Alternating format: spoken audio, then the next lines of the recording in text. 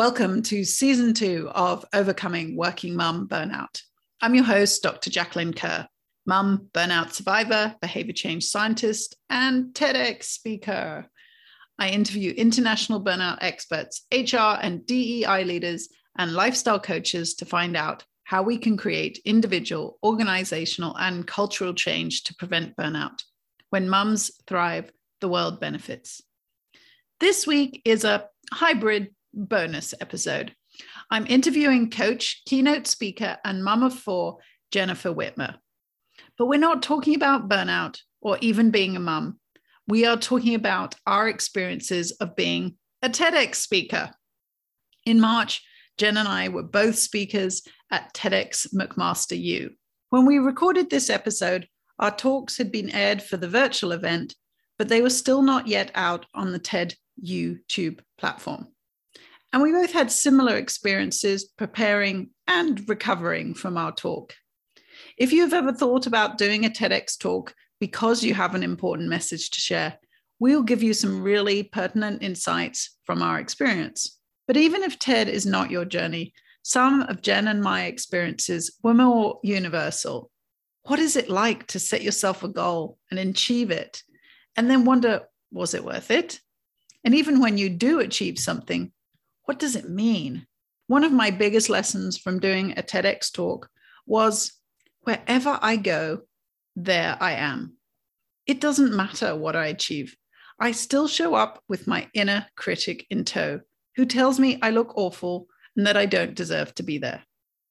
So this episode is about more than a TEDx talk. It's about how do you prepare for and calibrate success. I hope you enjoy our conversation as much as I did.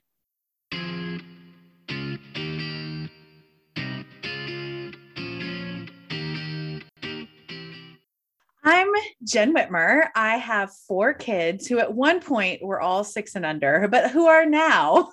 My oldest son is a freshman in college. My second son is a senior in high school. My oldest daughter is a sophomore in high school, and our youngest daughter is a 6th grader. I am married to my high school sweetheart. We're celebrating our 25th wedding anniversary this year. So I am a speaker and a consultant and a coach, and I help teams and leaders work on solving conflict and personality clashes. I talk a lot about leadership self-awareness. I use the Enneagram as a personality tool to foster self-awareness, and we work a lot on communication and conflict resolution skills. Great. And we're going to today really focus on both our experiences of getting and delivering TED Talks. But just before we get into that, tell us a little bit about how that career has intersected with being a mum of 4. Well, let's give the Reader's Digest origin story. Or the Spark Notes. I just showed my age, Reader's Digest. So I actually began my career in education. And honestly, I thought that that would protect my life as a mom. I always knew that I wanted to be a mom because we had quote unquote summers off. What I did not realize when I started my career in education is that you often still work over the summer. You just don't get paid for it. So which wasn't always the best career choice, but even though I loved it, I adored it, I ended up after starting my career as a music teacher, I moved into administration and was a faculty leader and basically an assistant head of school, and had a really awful boss, honestly, who was unskilled and created a toxic work environment that became untenable. And I left that pretty broken and unsure what to do because my children were in this place and I was leading in this place, and now I had lost this place, but my kids were still there. It was a really awkward, challenging situation. And I did a lot of introspection, understanding myself. What did I want to do? How did I want to help people? Looking back through, what was I always complimented on? What did I always love doing in my life? And realizing so much of that came back to communication, leadership, how to talk through things. And I started studying some more and became a speaker because I wanted to help people and teams get along better. We spend so much time together at work that sometimes we're just a work group. We're not actually a team together that is cohesive, where there's hope and belonging and trust. And the skills I wanted to help bring people were ones that my leader lacked. And I saw the pain of what happened. So that is how I ended up being a speaker in that way, and consulting and coaching others on how to develop those leadership skills that make all of our relationships better, not just the ones at work. Right, exactly. And I so love that. So many of us have experienced something where we've struggled, and we just don't want other people to have to go through the same thing. So often we're motivated by that. And so today we're going to talk about our joint experiences of doing a TEDx talk at TEDx McMaster U in Hamilton, Ontario, Canada. And I was so grateful to have Jen in Canada with me, because we were both feeling and going through the same thing. And we went for a walk, and we went to visit Niagara Falls, and we really went through an emotional roller coaster that week, which you'll tell completely. Yeah, we'll tell you a little about that. But what I realized is I was recommended, my business coach said, you must do an episode on your TED Talk. It's really important that you have a podcast episode on your TED Talk. And what I realized when I was talking with Jen is I want people to realize this isn't just me. It's not just my craziness. It was so comforting to me to know that we were going through a similar rhythm and process. Exactly. So we're going to do this today a little differently than the normal, whereas normally I'm focusing solely on my guest. Jen is going to also reflect back to me and say, okay, what was your experience of this? So we'll be going back and forth and sharing our common and our different experiences of the same process and event. So Jen, first, why did you decide to prioritize getting a TEDx talk? So this is going to sound a little pie in the sky, but I am the eternal optimist at heart, and I love big ideas. And so TED has always been something I've wanted to do because of their tagline of ideas worth spreading. And I know that is partially a marketing tagline, but it is resonating to me. Like, this is the idea I want to spread. So that was the deep core motivation behind that. It was like, I have this idea that if more people know this, if more people understand how to have better relationships, because my TED Talk was about better relationships need conflict. If more people get that, I genuinely think that relationships will be better, marriages will be better, teams will be better, friendships will be better, and we will live in a more peaceful world. I know that sounds really pie in the sky for an 18-minute talk, but that is really what I wanted. And so that was a big portion of it. And then just as a speaker, as a business model, there's part of authority building in having that TEDx brand association. So there was that business aspect of it as well. I wasn't just going to do whatever I could do to get up there. Like, I'm just going to talk about nothing. Like, it needed to be about the topic that I deeply care about. But the business of speaking and consulting, there is authority building that goes with that. And TED provides some of that. So that's why. Great. And I hope you can't hear, my dog seems to be going crazy in the background, but we'll carry on.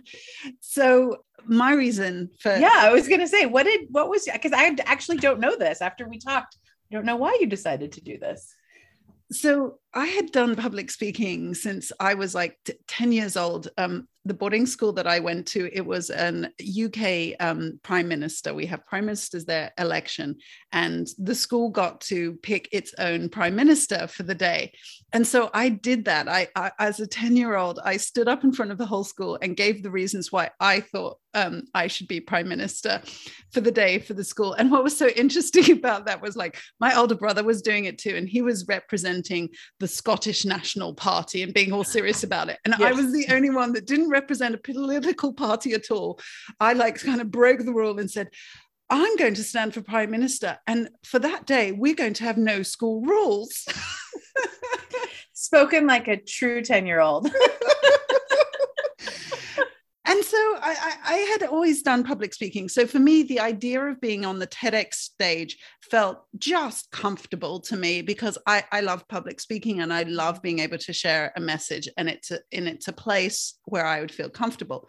In contrast, what I had experienced since leaving academia, and literally I joined social media in 2021, January 2021. And it was just so awful for me. I just found it such an uncomfortable place to be in. And I also feel that the self-promotion of being in a business and self-promoting is such an uncomfortable space for me. Whereas I felt like, yeah, my message is so important. I want to get it out there. I feel like I could promote a TED Talk. I would feel okay about telling people to watch it.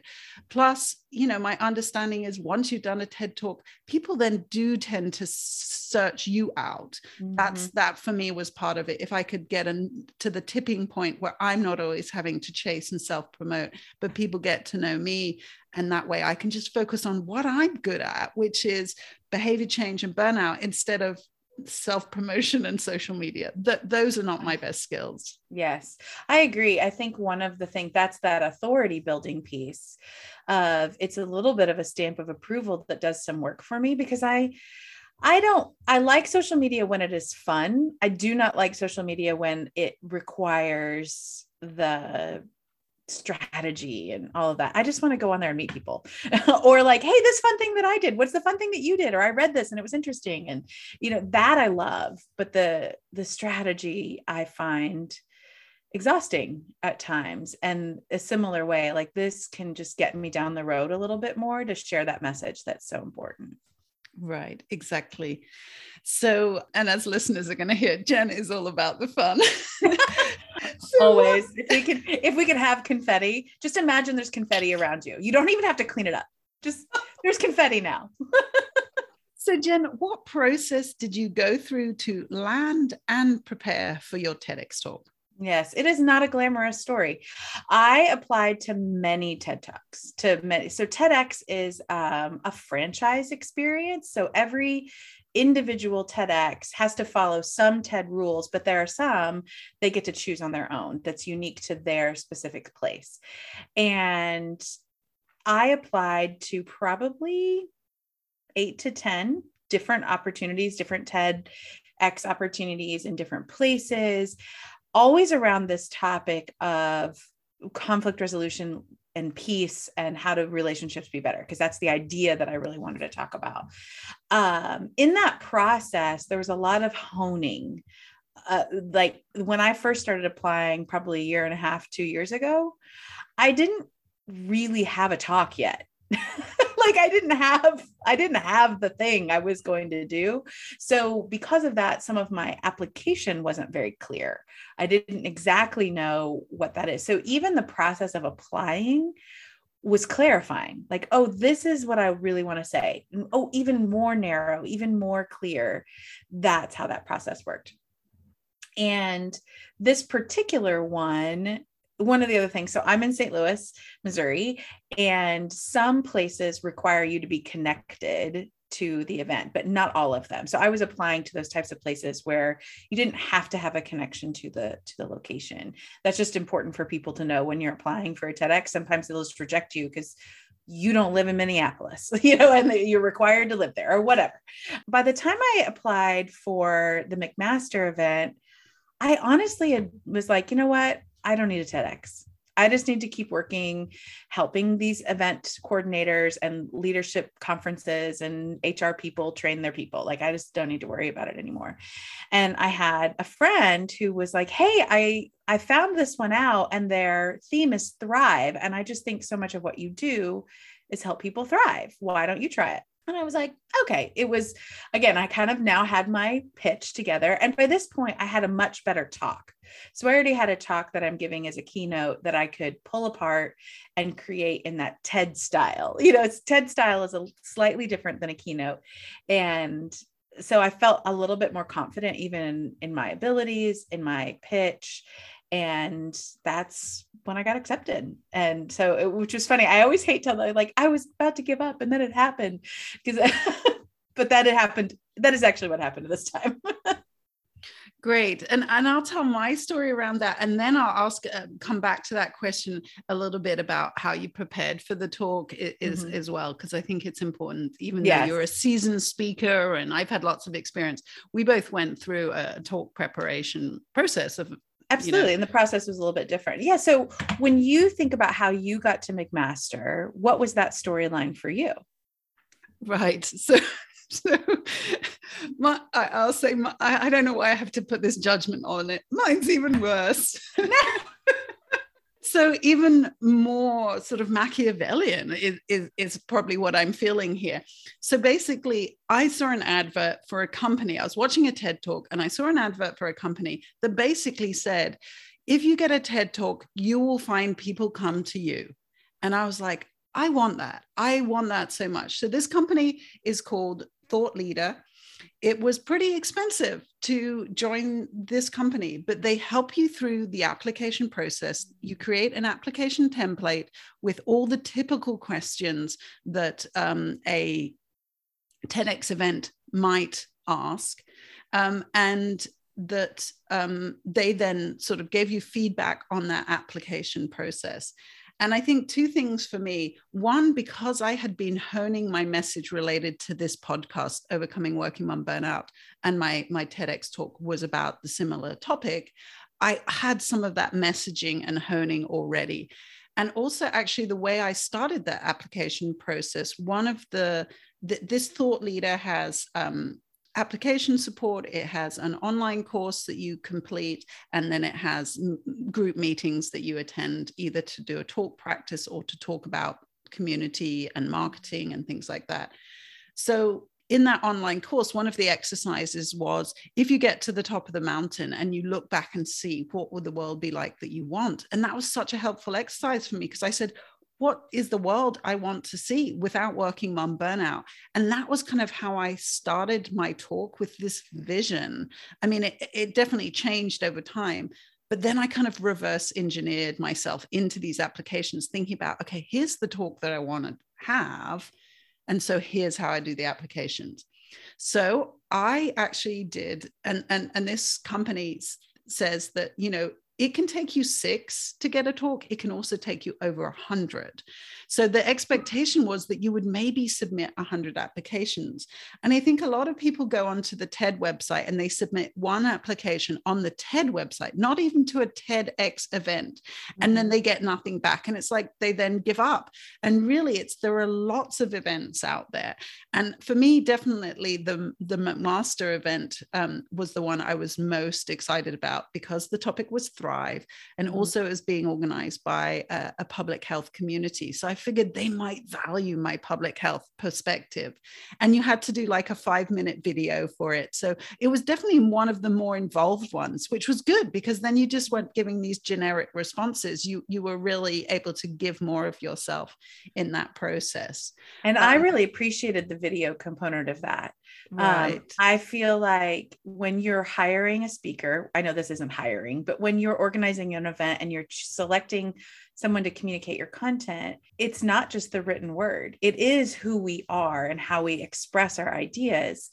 And so I was thrilled that there was a video component. I mean, it was 3 minutes. They were like, it can be on your phone. Like, you didn't have to have video equipment. So don't get scared about that. But if you're going to get up on a stage, you communicating your message in a video is so much more effective. And I was thrilled that they had that option, because so many of them are just, we review what you've written and then we make decisions, and they don't even know who you are. In some ways, there's benefits to that too, but I liked that there was a video. Yeah, exactly. I mean, it definitely was helpful, because you could start to demonstrate some of your skills as a speaker. I didn't like the video part of it, but getting a chance to share parts of my story. Exactly. So actually, I applied to 57, and TED McMaster U was number 38. And I actually also got accepted after accepting the McMaster one to another one, which was, I think, number 28 on my list. So, and I never ended up doing that one, because the timing was just too fast on it. But yeah, it is a little bit a numbers game. So I wanted people to appreciate that it's nothing about you. I mean, it is about you, but also it's about the match with them. And you just have to find that. And it's they're looking at a group of speakers. So it might be if your talk is too much like someone else's, they're not going to pick you. So yeah, preparing for lots of rejection, but not taking it personally. Absolutely. And I love the concept of they're building a program. And so like your talk may be a great talk and your topic may be a great topic, but it doesn't fit with what they're doing. So in Chicago, people, if you put ketchup on a Chicago hot dog, people are going to think you're insane. They're like, that is not what you do. I'm from St. Louis. You're going to put ketchup on a hot dog. So it's nothing wrong with the ketchup. It's that it doesn't fit their culture. It doesn't fit their goals. It doesn't fit what they're wanting to do. And I think when we recognize things like that, it helps us keep going because we recognize it's not about me. When we start making up the stories of like, I'm a problem, I can't do this, we get all slumpy, then we lose some of the perseverance that we need to keep going through all those rejections. Right, exactly. So tell me a little bit how you prepared for your talk, because as I mentioned, part of the company that I worked with, we had talk practice opportunities multiple times a week, and I really took advantage of those. What was your process for practicing? Yes. So I have had a speaker coach now for almost 2 years. And I started with Sally Z. I love my Sally Z.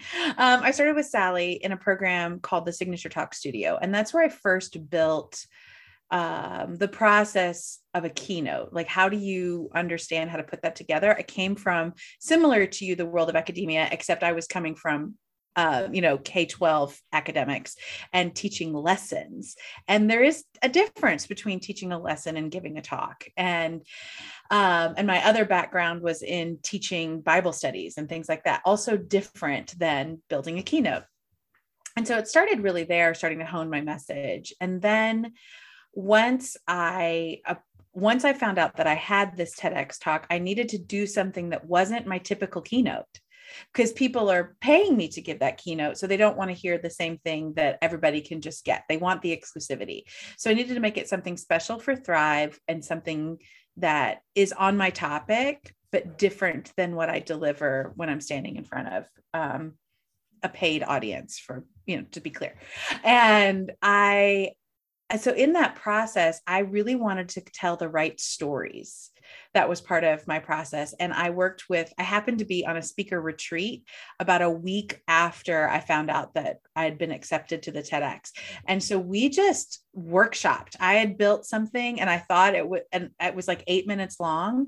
And we were like, what is missing from this? What do you want to hear that in a TEDx talk that this doesn't have, which was such a helpful, and I had the feedback from my fellow coaches or my fellow speakers and my coach, and started building the talk in that way. And so once I had that, I started kind of honing it, and I had several lines I had to cut, which made me so sad. I was also really struggling because I wanted it to be like the 7-minute talk is actually a great talk, but 18 minutes was hard for me because I'm used to like 30, 45 an hour, or it is that like 7-minute quick talk. So building that was actually a new experience in some ways. So I wanted to make sure I had the right stories and that right, what are you missing? And then honing it. And I worked with our TEDx, had a really fantastic speaker training program. So I had a great speaker coach through TEDx. And so I took her advice and I worked with my coach and did a lot of standing up and saying it, not so much rehearsing. My speaker coach calls it getting it on your feet. So I would kind of write it on my feet. I would literally stand and like say it and write, and it helps the creative process, but it also helps it get it integrated. So memorizing it wasn't really that bad, because by the time I had finished it, I'd honed it so many times, it was just in my body, which was really great. And at the end, I did a couple different, hey, will somebody just show up on a Zoom and be a friendly audience for me? So I had a few people who I did that a couple times and had some great feedback of things that I was nervous about, that they were like, no, this is what I took away. And that was really confidence building. Because at the end of the day, honestly, people are not going to remember my beautiful words as much as I want them to. They're going to feel something. And so when I had the audience feedback is that's what they felt, then I knew I had really hit the right mark in that preparation process. That's so good. And it is a lot of time and investment. I didn't track how many hours I spent, but every day I walked the dog, I listened to a version of my talk, and then I would recite it myself in the neighborhood. And I had used that technique when I was doing my stand-up comedy performance, because I would listen to the jokes and things that I was writing. And obviously in class, then we got feedback, and you actually had to start recording your voice. That was such an important part of that process. We had to record our own voice in that comedy class and listen out for the laughs. And if on your recording you didn't get laughs, you took that joke out. It was just kind of quite clinical, really, in the end. Absolutely. I'm just looking at how many versions I have here on my voice notes of me listening to myself, and I have 6 versions that are recorded of different versions of this talk, right, in a month. Right. It wasn't over years. Yeah. So my process was like 6 months, and I think I was on version 10 by the end. And I would go to these practices weekly, and often it was giving feedback to other people, not always just me being the speaker. And you just learn so much from that process. What were other techniques that people use? I also took the opportunity to go to TED Women 2021 and listened really carefully to the talks there for the best things. And one of the speakers had a most amazing analogy about public health being similar to how we now prevent fires, and why don't we have the same mentality for public health? So I was like, I need an analogy. And one other speaker at the end of her talk, she was like, what if? And I used that in mine. So I was borrowing these techniques. I also listened to that book, Talk Like TED, which also has a lot of great ideas and talks about like having an analogy. So, you know, one of the other things. Oh, sorry, go ahead. Go ahead. No, I'm done. I was saying one of the things that I definitely, when I got feedback from Sally, one of the pieces of feedback I got from her and somebody else was to build a thread. And so the opening of my line is about some characters, I shall say. The opening of my TEDx is about some characters, and I bring those characters back. And I think in my mind, it needed to be some big thing. But when I actually wrote it, they were more offhanded comments. And it was just like, as this person probably wanted, blah, blah, blah. And then I could go on with my point. But it was enough to keep the audience knowing where they were in the talk and feeling like they were still involved. There's a little bit of that like inside joke within a talk. And that I think was really helpful when I had my finished talks and was doing those feedback rehearsals, people are like, I love that you kept bringing that up. And that was like, and I was like, okay, that's the right thing. So analogies and threads, those are really important parts to building a cohesive talk that keeps the audience with you. And you're always wanting to keep them with you because that's how they get your message. Exactly. And it's almost like the callback in comedy. It's the same technique. So yeah, I had like a cooking thread that came through mine. But also interestingly, I got feedback at one stage from a single mom, and she said my talk made her feel like a victim.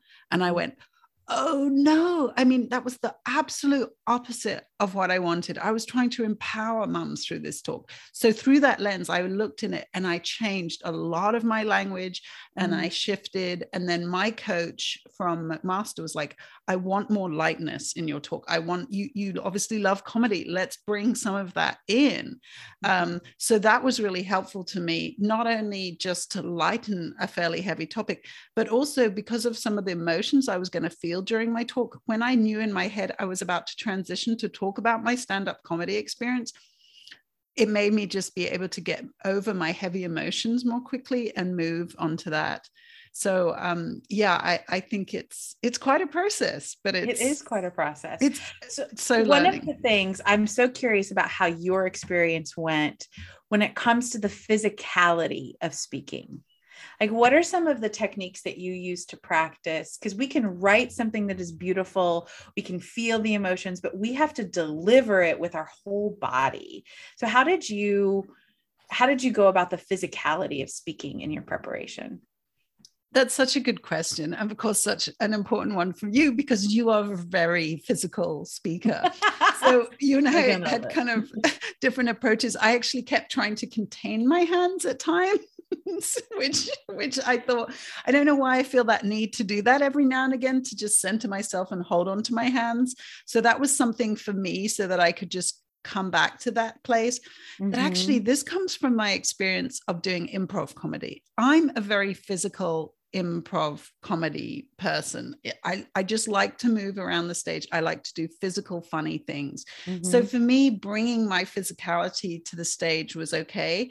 My coach gave me tips on, rather than using my hands, moving my hands together in a kind of left gesture, right gesture. And somebody described that as what Barack Obama did. And it's almost like he's handing you the basketball and handing you the basketball in a different direction.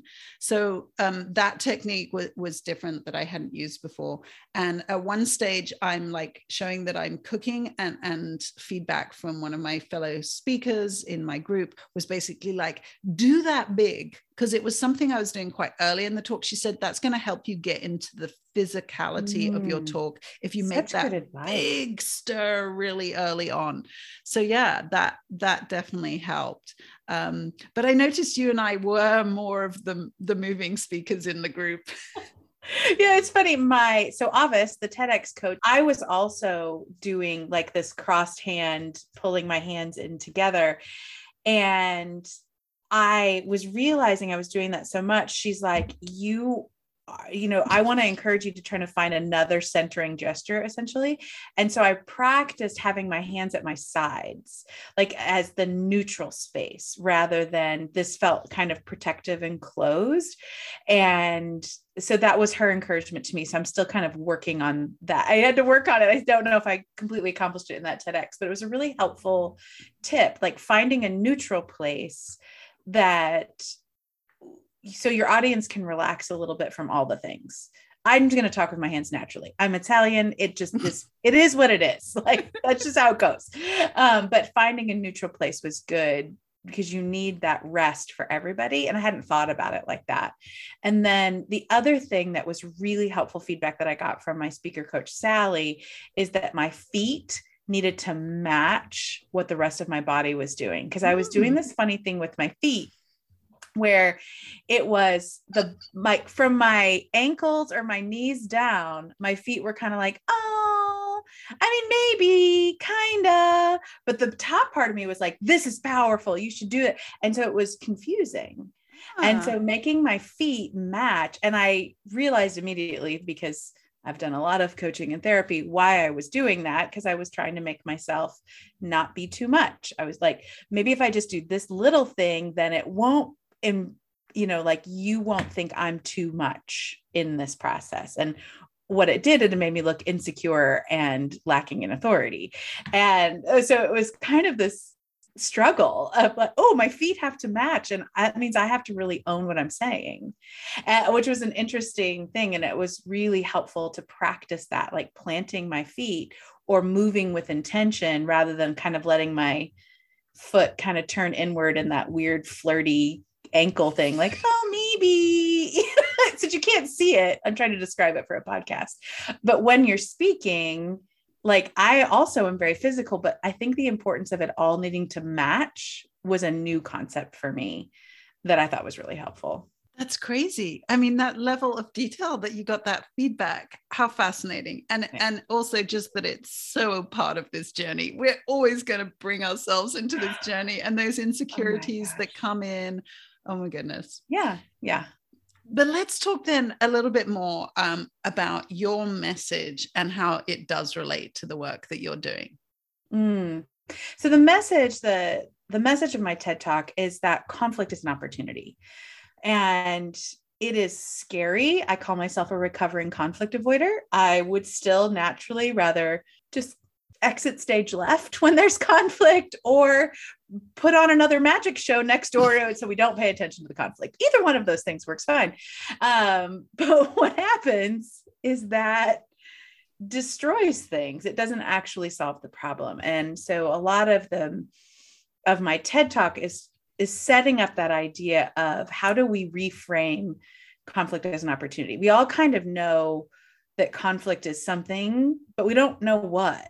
And so I was framing up the idea of we're getting worse at conflict. Like there's all these studies that show that our conflict resolution skills are becoming less effective. And because the outcomes of the lack of conflict resolution are relationships are dying, all kinds of workplace issues, our governance, all of those things are becoming a problem and they're growing. And so how do we see conflict as an opportunity, as a way through to better relationships and better peace rather than the block to better relationships and peace? And so that was the main message of the talk. And that is the work that I help people do. And in my speaking, I call it the $668 billion opportunity, because that's how much it costs us every year in America. In fact, it's gone up since then, that we spend about 3 hours of time a week managing conflict. And that's a huge amount of time. And you multiply that by like average salaries and number of workers, we get up to 668 billion. It's huge. And that's the work I want to help people do. And it's so skills based, but we have to get over our fear first. Like we can't develop the skill because we're just so scared of what's going to happen in the conflict. It's so rooted in our family of origin. It's rooted in our first workplace experiences. And it's rooted in the current culture that we work through. So I'm always helping people take that idea that how do I reframe this conflict as a way to get to a better solution rather than this conflict is the thing that is blocking me from the better solution. Right. I mean, your talk is kind of the name of your podcast. So how did you decide what you were going to share? Like, what is your message in this? Right. And I definitely struggled in terms of, I wanted it to be enough about behavior change so that people could actually action the advice I was giving. But I think like what you were saying in your situation is, to be honest, the TEDx is really about giving you the idea, helping you get over the fear. And then people have to work with you personally to be able to develop the skills, because you can't really develop skills in a talk like this. It's not. I mean, like at the end, I gave really high level ideas about some questions you can ask that are really big concepts, but you're right. It's hard to develop skills in an 18-minute talk. Right, exactly. So I was kind of struggling with that. And the other piece was, even though, I focus here on overcoming working mom burnout and my talk is about working mom burnout, I really, really wanted to engage everybody in the process because, moms themselves aren't going to be the ones to solve this. I really wanted to try and reach out to CEOs, to managers, to politicians, to dads, to people who aren't parents, to think about what is it about society that we can do to change. And again, my approach from this public health perspective is also that we need multi-level. So I was trying to talk about the individual, institutional, and cultural change. And of course, as soon as you start to talk about more than one thing, it's like, how the hell do you get it all into this one talk? And I kept getting feedback about that, like, just talk to the mums, forget the other stuff. And I was just like, but then nothing's going to change. So that was probably what my biggest challenge here on this podcast. I'm very much like, yeah, we're mums. And, I might do a season with dads, because I actually interviewed one lady who has done a lot of work around job sharing, and she's interviewed a lot of dads. And she said it just opened her eyes to the struggles they face. So I think I should step more into that as well. But I was really trying to broaden the appeal of my message. So I think you did a great job with that. Like, I really appreciated the inclusivity, but I also, honestly, because I also believe in what you're saying, that it's a multi-level solution, that it would be a disservice to only talk about just one part of it without even alluding to the fact that this can't be the only way. You at least have to give something that says this is a component of a larger solution. And I think you did that beautifully without it being confusing. Thank you. And without it being overwhelming, because you don't want people to come away from a talk on burnout feeling overwhelmed. Feeling burnt out. Yeah, exactly. So what were your biggest challenges in this journey? And what did you learn about yourself and about speaking? Like, what were the new things you learned in this experience? It's such a great question. I learned a couple things. One is you can know that something is coming, but you still have to experience it. And what I mean by that is I know that there is a cycle to building and creating anything. So any creative process, if you work on a project at work, if you are a writer, if you're building a talk, if you're creating a course, if you're remodeling a kitchen, any creative process, there is a part where you're like, the world is trash. Everything is trash. I should just give up. Like that is just part of the deal. And I knew that was coming, and it happened about a week and a half before recording time. I was like, this is dumb. I should just start over. And like, I always forget that I have to actually go through that experience, not just know that that experience is going to happen. And so that was one thing that I was reminded of. After the talk, I was not expecting the kind of doldrums that happened. I knew enough to know that I would be tired, like just the adrenaline. So both of us had to travel overseas. I actually had a trip right beforehand. I didn't even leave from home. I'd already been gone from home for almost a week. So there's that adrenaline travel, getting into Canada, all of the stuff. And so I knew that I would need a physical rest the next day. I was really thrown off guard by the kind of post-talk doldrums. Depression feels like too strong of a word, but it was very like, and I just wasn't prepared for that to last longer than quote unquote, the adrenaline crash the next day. So after any big event, there's always like the next day, you just need to lower your activity level. And I think it was Wednesday afternoon, I was just still like, oh, okay, whatever, which is not me. I mean, y'all been on this podcast with me for 45 minutes. You've already figured that out. And, and that's when I sent you a message. I was like, do you want to go do something? Do you want to go to Niagara Falls? Let's go do something. And that trip, the two of us on Thursday afternoon, was such a blessing. Like I needed something fun. I needed something that was different, and just to kind of pull me out of those doldrums a little bit.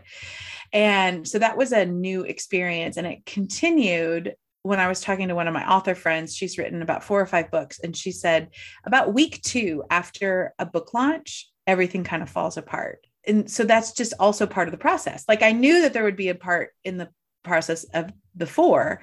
I didn't realize it would be after. And I kind of had this revelation that the ramp up, you know, like however steep the ramp up is, will probably be the level of steepness. I don't know how you say that, but the same steep on the way down. I'm like, oh, like that was surprising to me. And I think the importance that we put on TEDx, like in some ways it's a really big deal. In other ways, it's just another talk, but it's really a big deal. Like, and I think I was not anticipating the amount of recovery I needed after that, because I like speaking. Like it gives me energy. Why would I be surprised by that? Like that part's so much fun. And I think the other thing is I knew that I was disappointed that it was going to be a hybrid event.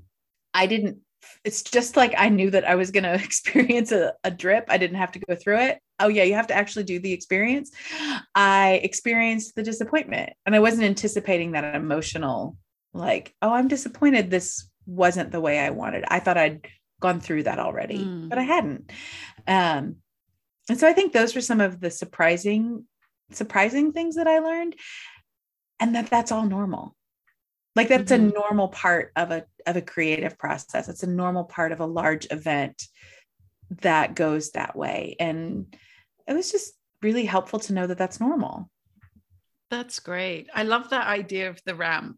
So you're saying I'm going to fill in these doldrums for the next 6 months. I don't know about 6 months. Maybe it was like a 6-month ramp for me. Yeah. Yeah. And maybe it's the incline. I don't know, because mine was definitely a solid full tilt 4-week process, because I'd applied and we didn't find out. It was about 6 weeks from when we found out to when we recorded. It was a pretty fast turnaround. Yeah. And so it was such a like boom, ramp up that I think the steep ramp down surprised me a Yeah. little bit. Interesting. Yeah.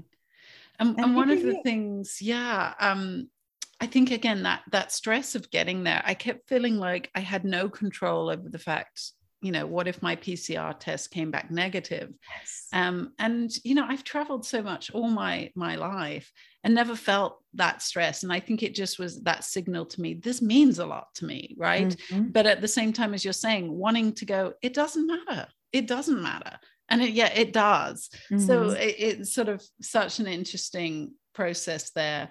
And one of the things you said to me that I thought was so helpful when we were walking at one point was, we're out of practice. Even though both of us are experienced travelers, traveling in this particular time in history, post-COVID-ish, we're out of practice. And that was just really helpful to me. Yeah, exactly. And I was still making edits the week before, and I was frustrated at but they were improvements. They were absolute improvements. So I was grateful for that feedback and that I decided to action it. But that was just sort of frustrating to me, having spent so long working on it, that I was still making edits towards the end. And then I think the biggest thing that happened to me was the Friday night. So we recorded on the Sunday. We spent the week in Hamilton, and then the following Saturday, they aired it as a hybrid event, and we did live Q&As with that, and there was a live MC. So the actual event was like such a surprise, wonderful thing on the actual day. But that night, Friday night, I went to bed and I felt ill. I was like, I am such a fraud. And when I said that to like my husband and a couple of friends, they were like, oh, it's imposter syndrome. I was like, it's not. I've worked so frigging hard to get here. This is not imposter syndrome. For me, it was, what am I doing complaining about my life, my white, educated, privileged life? I just felt so uncomfortable about that. But I think then once I actually heard it and saw people's comments, and they're like, oh, we so need to hear this story. So even though my story is still a story of privilege, it's a story of struggle. And if I'm struggling, then definitely other people are struggling too. So I did definitely, even though we didn't get that audience, interaction that we wanted, even meeting some of the students afterwards, and they were young students who said to me, oh my goodness, you remind me so much of my mom. And I see that my mom won't take a break. And they're like, I want to go hug her. I want to go thank her. And what can I do to give her permission to have a break? And what can I do to help her?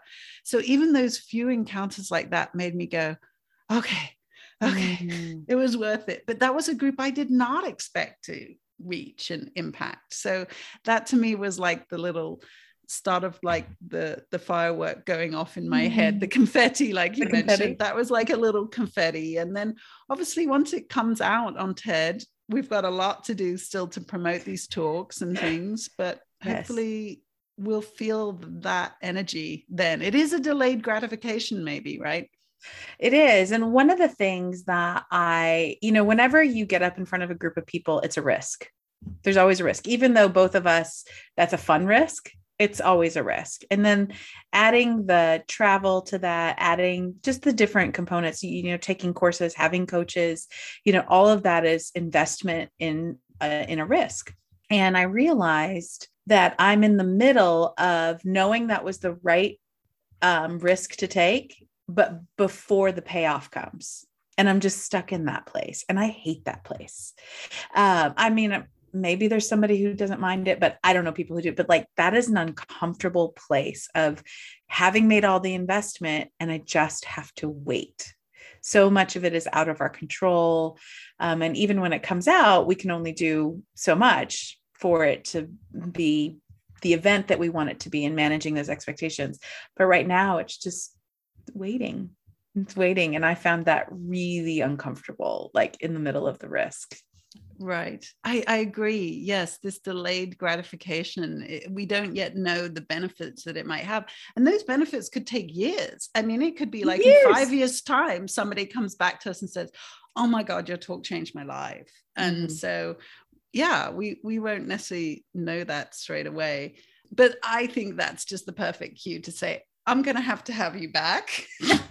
So then we can go, oh my God, this happened because of it. That happened because of it. Because, I think we're presenting a very realistic scenario or our experience of this is worth doing, but it's a challenge. Mm-hmm. And we still haven't quite got the whole payback worth part of it in there. So, if people are listening, they might not be going, oh yeah, that's totally worth me doing. So we are definitely going to have a follow-up to say, this is why it was worth it. Anytime I get to have a conversation with you, I am happy.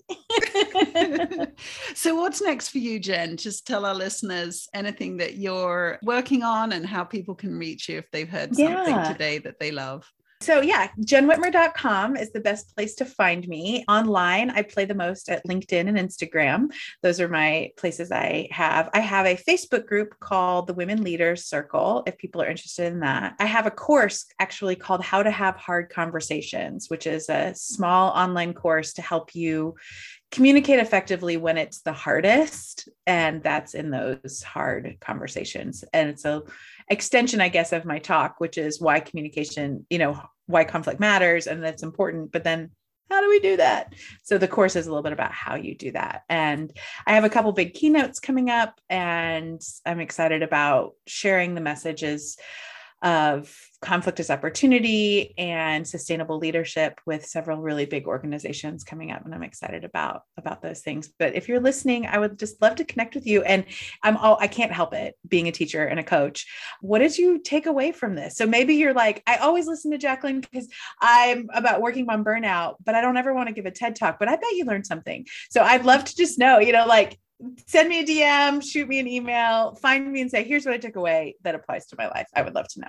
Oh, that's so great. That's such a good call to action.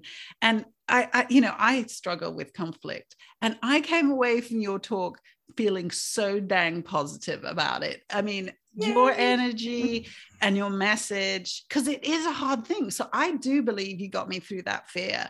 And I think that's so great. I'm so glad it's you working in this space, because I agree. So many people struggle with it, but your energy and your thoughtfulness and just your fun and joy attitude towards everything you do, I think that just makes us go, right, let's get in and work at this other thing.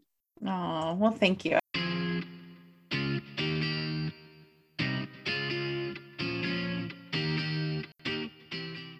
Thanks so much for listening. Please view Jennifer and my talks on YouTube, or contact me through my website, drjacquelinekerr.com, and I will send you the link for my talk and for Jen's talk when it is released. And as Jen requested, please let us know what resonated from this episode. What did you learn? I also have a question for you. Do you like my approach to behavior change? Could it help your company have more success with its programs to support employees? Do you offer change programs to companies, but you're struggling to demonstrate their return on investment? Maybe I can help. I can look at your program and see what behaviors it is changing and how. Often we struggle to target the key behaviors that will result in the change we want to see. Or if we do understand the target behaviors, we don't know how to set up the support systems to create successful change. I can provide an evidence-based approach to your work from my over 2 decades as a behavior scientist. And I can also help you evaluate your program, measuring the behaviors that are best matched to the content and effort you are providing, demonstrating your return on investment. I expect you have great ideas, know what needs to change, and are passionate about helping others change. But you might still be struggling to see change in action. I would love to support your behavior change programming efforts and set you up to succeed. Please contact me through my website, drjacquelinekerr.com. And please remember, burnout can be related to serious health problems. If you're experiencing physical or mental health symptoms, please contact a health provider or call the appropriate helpline. This podcast does not replace medical advice. Take care.